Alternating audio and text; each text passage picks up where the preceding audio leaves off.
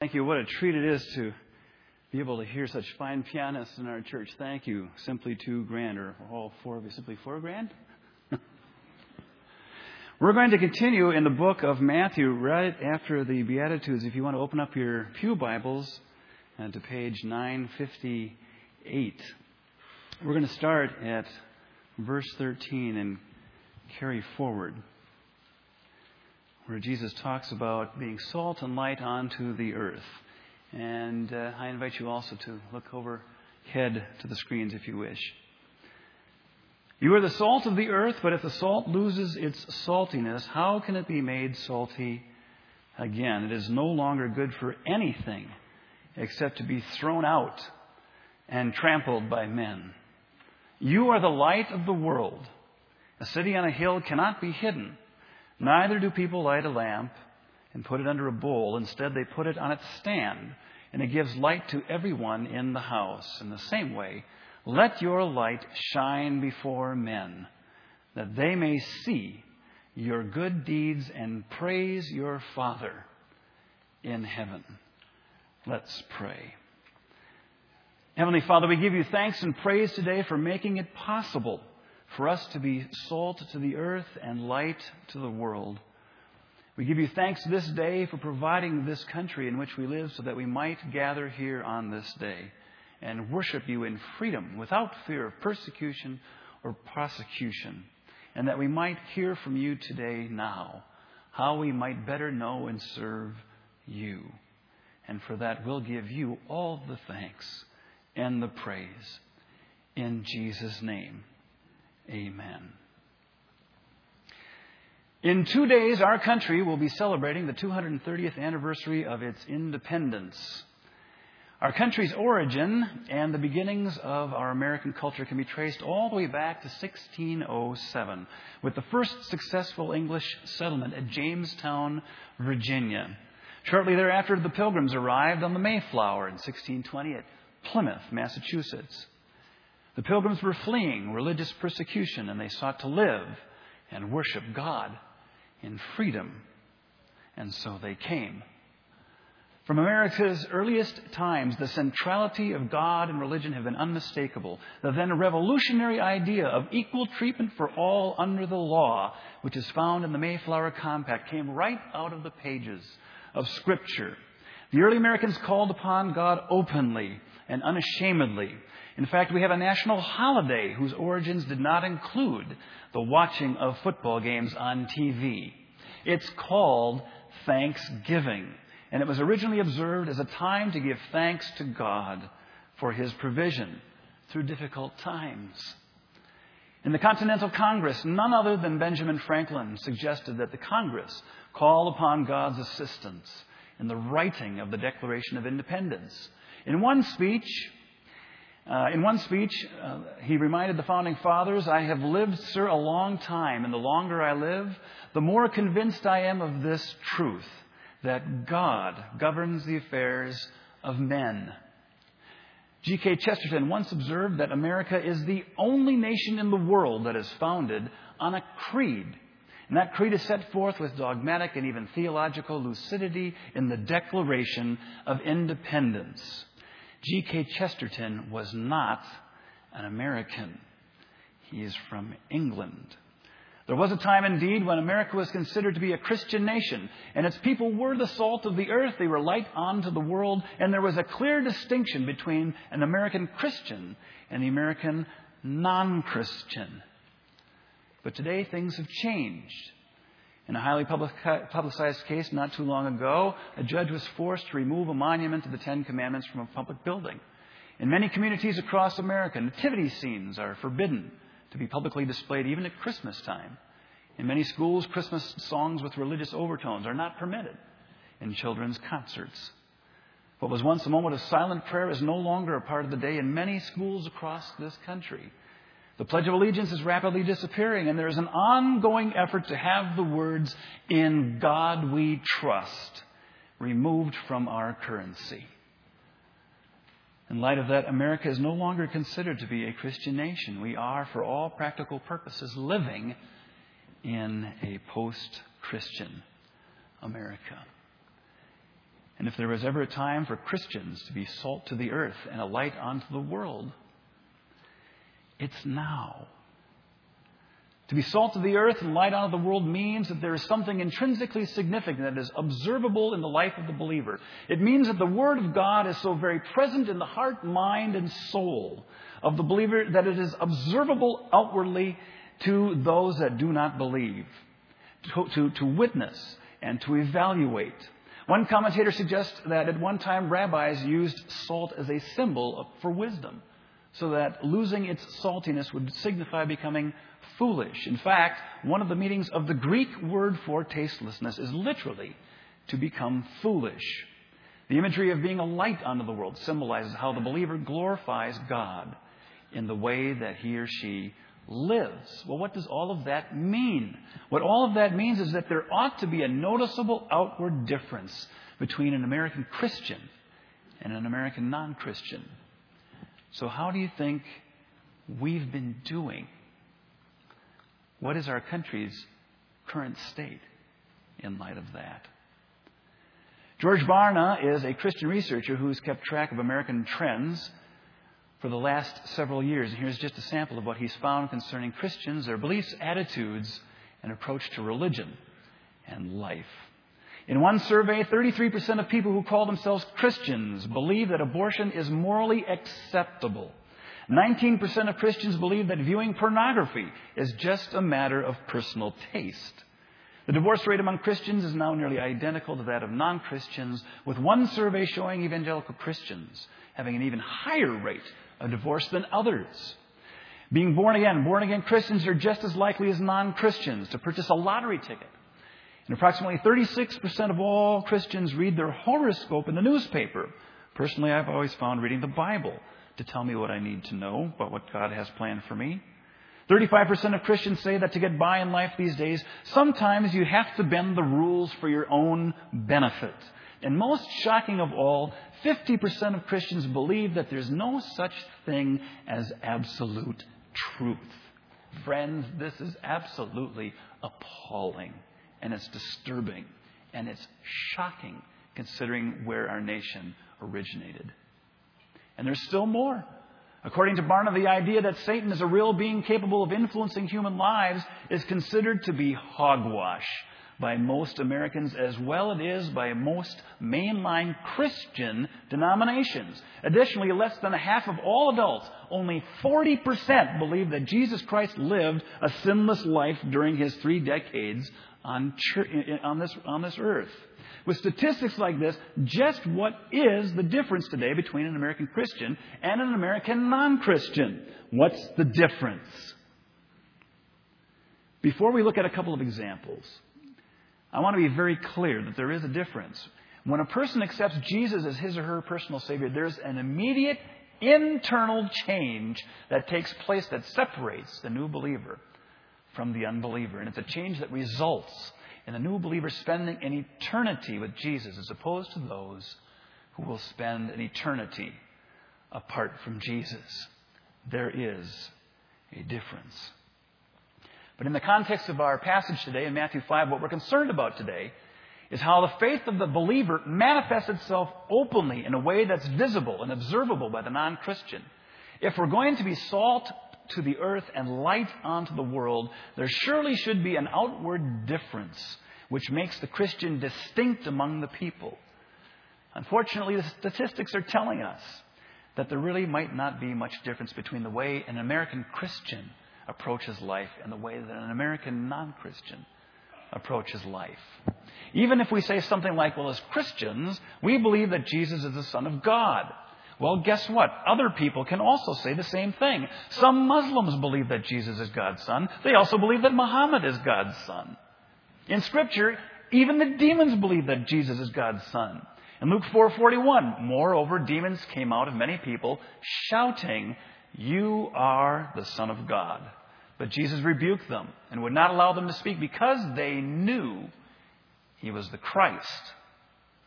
So our declarations of Jesus by themselves don't necessarily distinguish us as American Christians? Well, what if we do good deeds? Jesus says in Matthew 7:22, "Many will say to me on that day, 'Lord, Lord, did we not prophesy in your name, and in your name drive out demons and perform many miracles?' And then I will tell them plainly, 'I never knew you. Away from me, you evildoers.'" Imagine that. Evildoers doing good deeds. Well, if that doesn't serve to distinguish us as American Christians from American non-Christians, how about if we say that as Christians, we have love for one another? There's an old song that goes, "And they'll know we are Christians by our love, by our love." In fact, Jesus commanded his disciples to love one another. He says, "By this all people know that you're my disciples."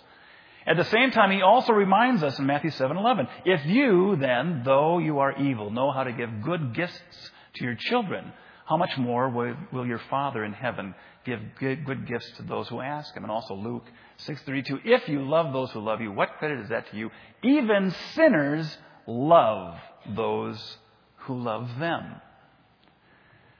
Well, it seems we haven't exactly cornered the market on love either. What's the difference?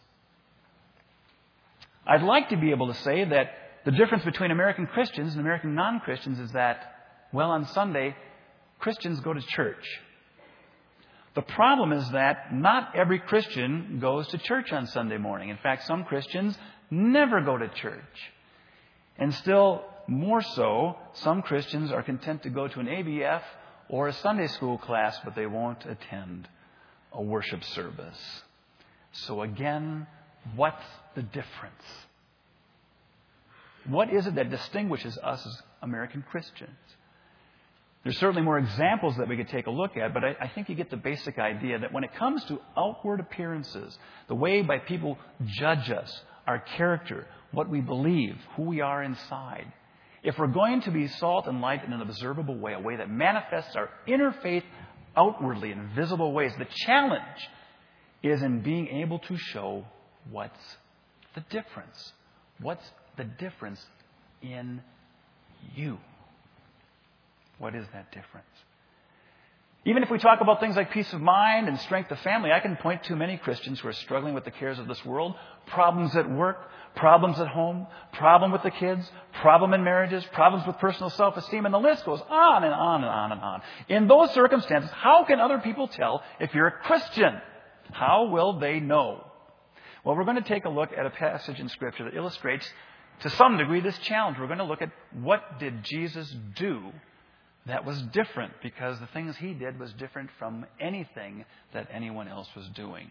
So right now, turn to Matthew chapter 11. It's just a few pages forward. We're going to look at verses 2 through 5. And we're going to take a look at John the Baptist's inquiry for an outward sign. Let's just take a quick look at the first two verses. Matthew 11, starting verse 2. When John heard in prison what Christ was doing, he sent his disciples to ask him, "Are you the one who was to come, or should we expect someone else?" Well, in one sense, this is a rather provocative question. At least I think it is. And it may even be an impertinent question. The passage indicates John's in prison, so all of his information is being brought to him from the outside. We're told that he's heard what Jesus was doing, at least what it is that's been reported to him. And whatever it is that was reported to him apparently didn't indicate much of a difference in Jesus' behavior from others. Hence the question, are you the one? Now, personally, I'm a little bit more intrigued with the little stinger that comes at the end of the question. The words, "or should we expect somebody else?" There's probably a number of different ways and possibilities as to what was meant by that statement. But when I read that, I'm reminded about how my mother used to check up on me when she asked me to do something around the house. She had this particular sentence that she'd spring on me. Even though I knew the question was coming, she would always ask it when I had no idea. I had no idea that I'd gotten caught. And it usually went something like this. "John, did you put away your toys like I told you to?" Suddenly I feel like cleaning up my office right now for some reason. That still sends chills down my spine. It seems that whenever we add that kind of a little sting at the end of a question, what's intended is to provoke an action. And it's possible that this might have been what is on the disciples' mind as they're trying to inquire, Jesus, what are you doing? Are you the expected one? Are you the intended one? Now, Jesus is going to answer them. And He's not going to answer it with a yes-no question. He's going to answer them by telling them what's He been doing. But before we look at that, we have to interject something here. And it's very important. So just for right now, keep in mind, we're going to come right back to this passage in just a little bit. All along, I've been asking about the difference between an American Christian and an American non-Christian. And of course, at the very heart of the difference is this. It's that we, as believers in Christ, are proclaimers to be followers of Jesus. Jesus is our leader. What makes us different is the one whom we follow, who is different from all others. And so we follow Him. Well, exactly what does that mean? What does it mean to be a follower? Well, the dictionary definition of follower is this from Webster's.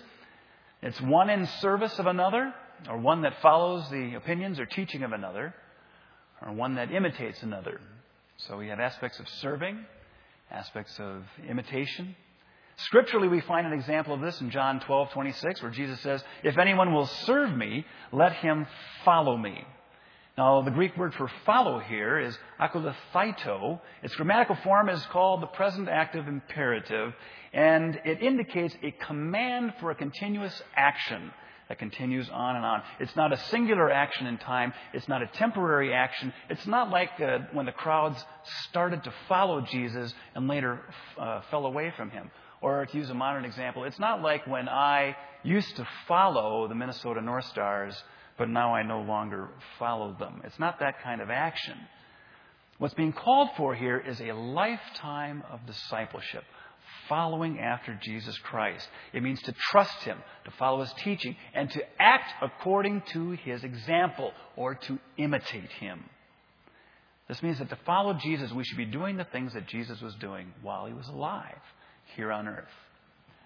Well, what things were those? What was He doing? This is what Jesus is going to report back to John the Baptist as we now rejoin Matthew 11. We'll pick it up in verse 4. Matthew 11:4. Jesus replied, "Go back and report to John what you see and hear.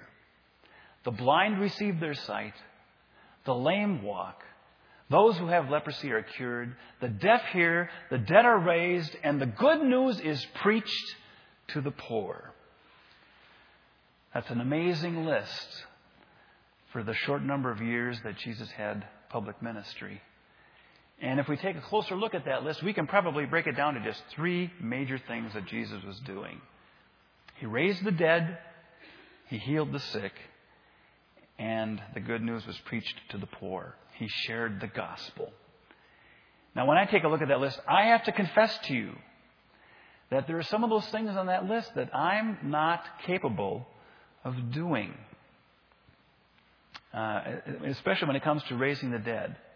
Now, there are things that were promised in Christ, having access to power of the Holy Spirit, being able to go directly to the Father without having to go through an interceder. However, in and of and by myself, under my own power, apart from God, apart from Jesus, apart from the Holy Spirit, apart from all of that, I don't have the power within myself to go to my sister's grave in Wadena, Minnesota, and call out to her, "Kathleen, come out." I don't have that power. And my guess is most of us here probably don't either. Likewise, I don't have an ability to, in the same way, heal somebody. Now, we have a very powerful tool that we can use in the Holy Spirit. We can pray for the healing of a person. In fact, we have the choir during the church here pray regularly for those that are sick. And we've seen some miraculous things that the Lord was doing through prayer. In fact, there's a formula for healing found in James 5:14 and 15. It says, "Is anyone of you sick? You should call the elders of the church to pray over him. Anoint him with oil in the name of the Lord, and the prayer offered in faith will make the sick person well. The Lord will raise him up. And if he's sinned, he will be forgiven." Now we have access to that. But I, on my own, apart from God, apart from Jesus, apart from the Holy Spirit, in and of myself, I don't have that supernatural power. I have access to that power, to Jesus.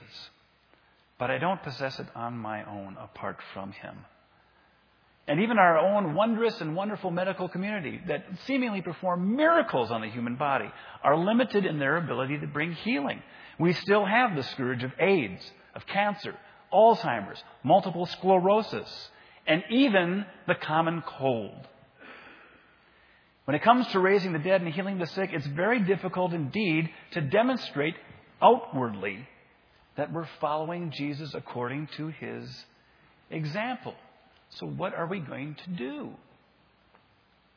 Isn't it wonderful that there's this third thing He did? He shared the gospel. And I get excited about that. Not everybody might get excited about that, but I find it very gratifying to think there's actually something that I can do here today that Jesus was doing when He was alive on this earth, walking the earth, breathing the air, talking to people, sharing life, bringing the kingdom to those in darkness. And guess what? All of you can do that as well. Every single one of us. We can all share the gospel. In fact, sharing the gospel is part and parcel of the purpose of this very church. And what is that? To do what? To reach seekers and equip followers to be influencers for Jesus. Folks, that, my friends, is a difference between an American Christian and an American non-Christian. We are able to share the gospel of Jesus Christ with the entire world. And it's a way that each and every one of us can take part in fulfilling the Great Commission in our own lives to make disciples, baptizing them in the name of the Father, the Son, the Holy Spirit, teaching them all that Jesus has commanded. And there's a number of ways that we can all do this. There's a number of ways that we can partake in the fulfilling of the Great Commission in our lives. First of all, we can share. Well, what is sharing? You can share your personal testimony. What has God done in your life?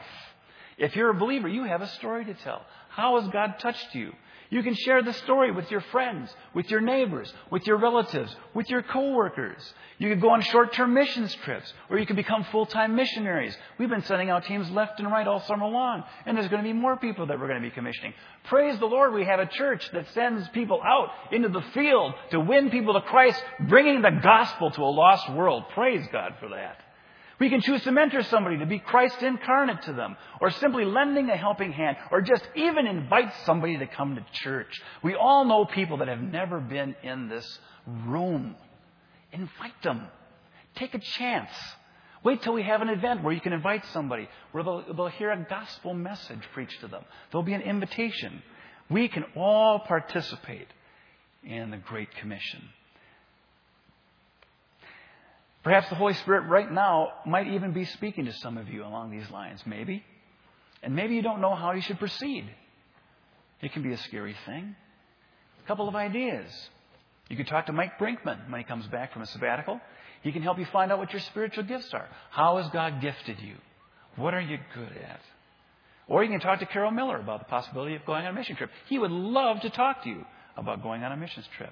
Or if you're unsure about how to share your personal testimony, our staff could help by starting up. We could start up in Nothing Flat, a class that would teach you how to become a contagious Christian. Just call the office. Let us know. We'll find a way to help you. It's one of the differences between who we are and who everyone else is. Another way that we can participate in the sharing of the gospel is to pray.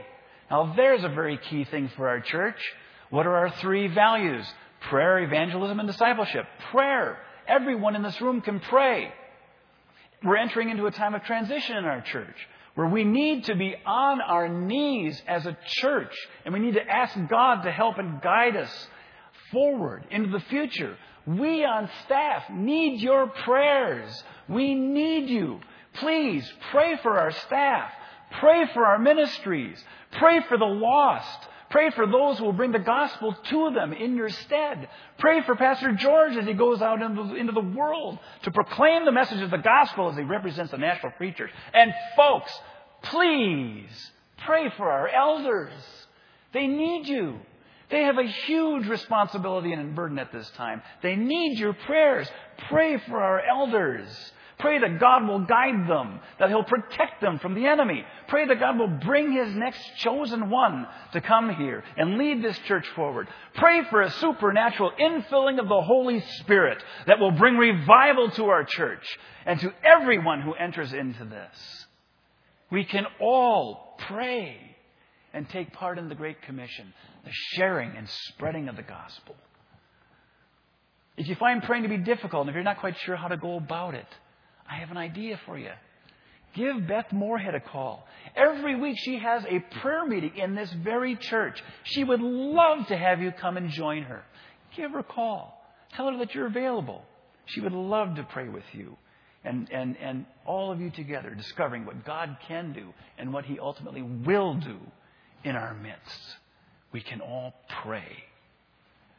Another way to participate in sharing of the gospel is to give.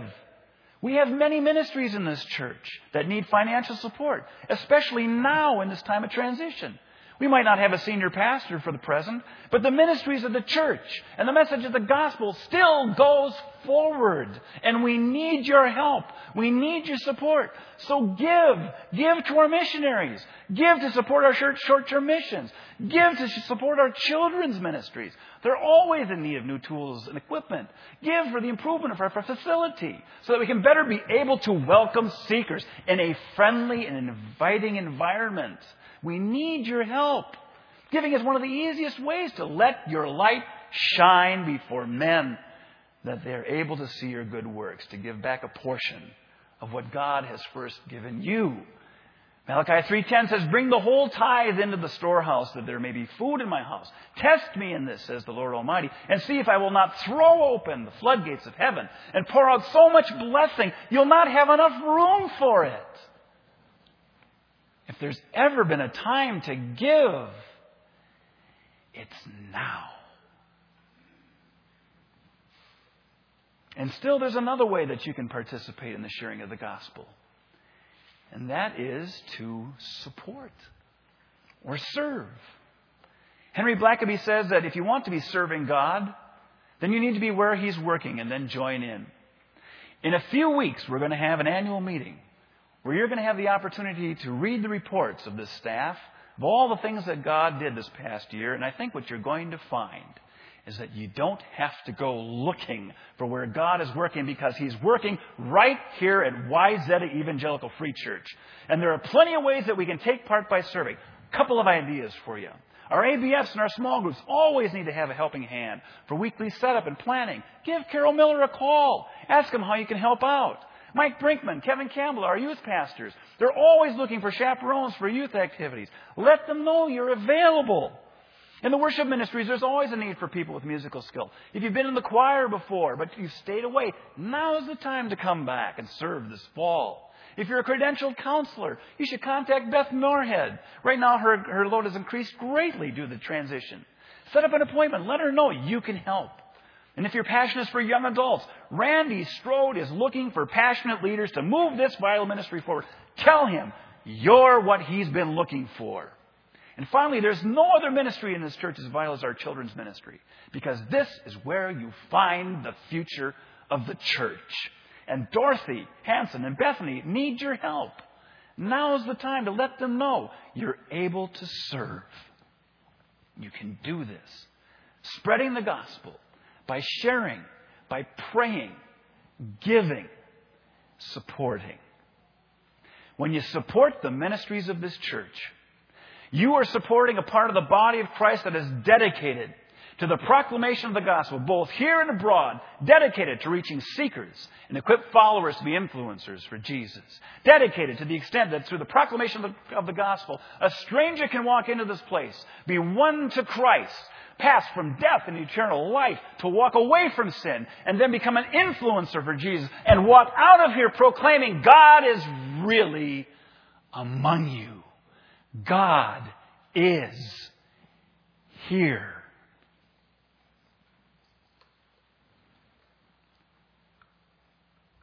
But you are needed.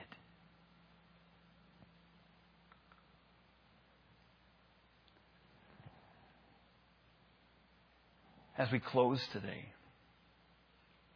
I'm going to give you an opportunity.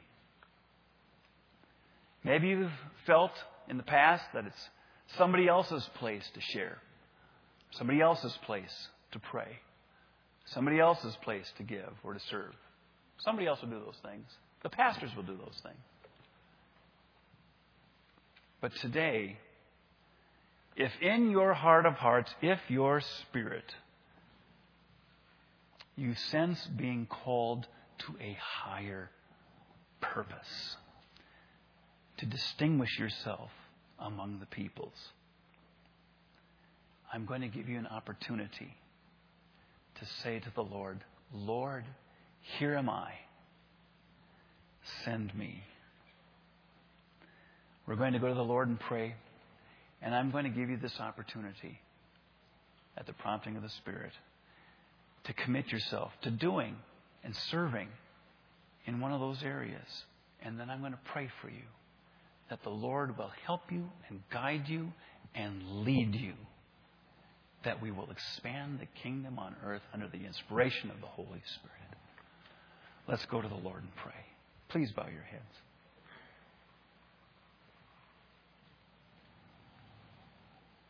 If the Lord's prompting you to take part in the Great Commission in ways that you might not have known or thought of in the past, then this is a moment that's between you and the Lord. Maybe for some of you, He's calling to share your personal testimony. Maybe He's calling you to a short-term mission. Maybe He just wants you to be an inviter of a particular person who's coming to your mind now to bring them to this church. Maybe He's calling you to deeper prayer. Maybe you need to commit to praying regularly for some of these things that we've talked about today. Maybe He's giving you an opportunity to take part in the sharing of the gospel through greater financial giving. Maybe He's calling you to serve this body in ways that you've never, ever dreamed of before. If today you're willing to commit yourself to what the Lord is laying on your heart right now, concerning any or all of these things, with our hands still bowed and our eyes still closed, I'd like to pray for you. If you're committing yourself today, would you please just raise your hand right now where you're seated with nobody looking? Raise your hand that you would commit to doing some of these things for the church, to become involved. Thank you. Appreciate that. Yes, thank you. More. Yes, thank you. Thank you. Bless you more. Thank you. Thank you. Thank you. Any more that want to commit today? Thank you. Thank you. Let me pray for you. Heavenly Father, I thank you for speaking to the hearts of these people today. I lift them up to you, these who are saying yes to you, to the things that you've laid on their hearts. Heavenly Father, we know you work your will through the hearts and lives of those who call your own.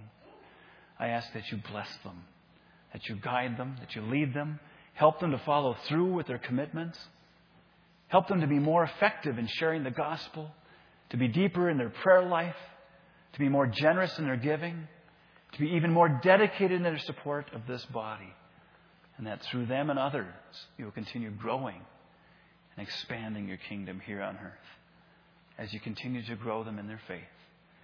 And Father, for those who are not yet ready to make this kind of a commitment, I pray that you'll continue to lead them and guide them, be with them, and to do so in powerful ways, in such a way that when the day comes that they're able to say to you, Lord, here am I, send me, they'll know that it's from you.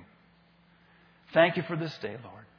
Thank you for this time together. Thank you for this dear country that you've given us to live in. Lord, may you reign in our lives today.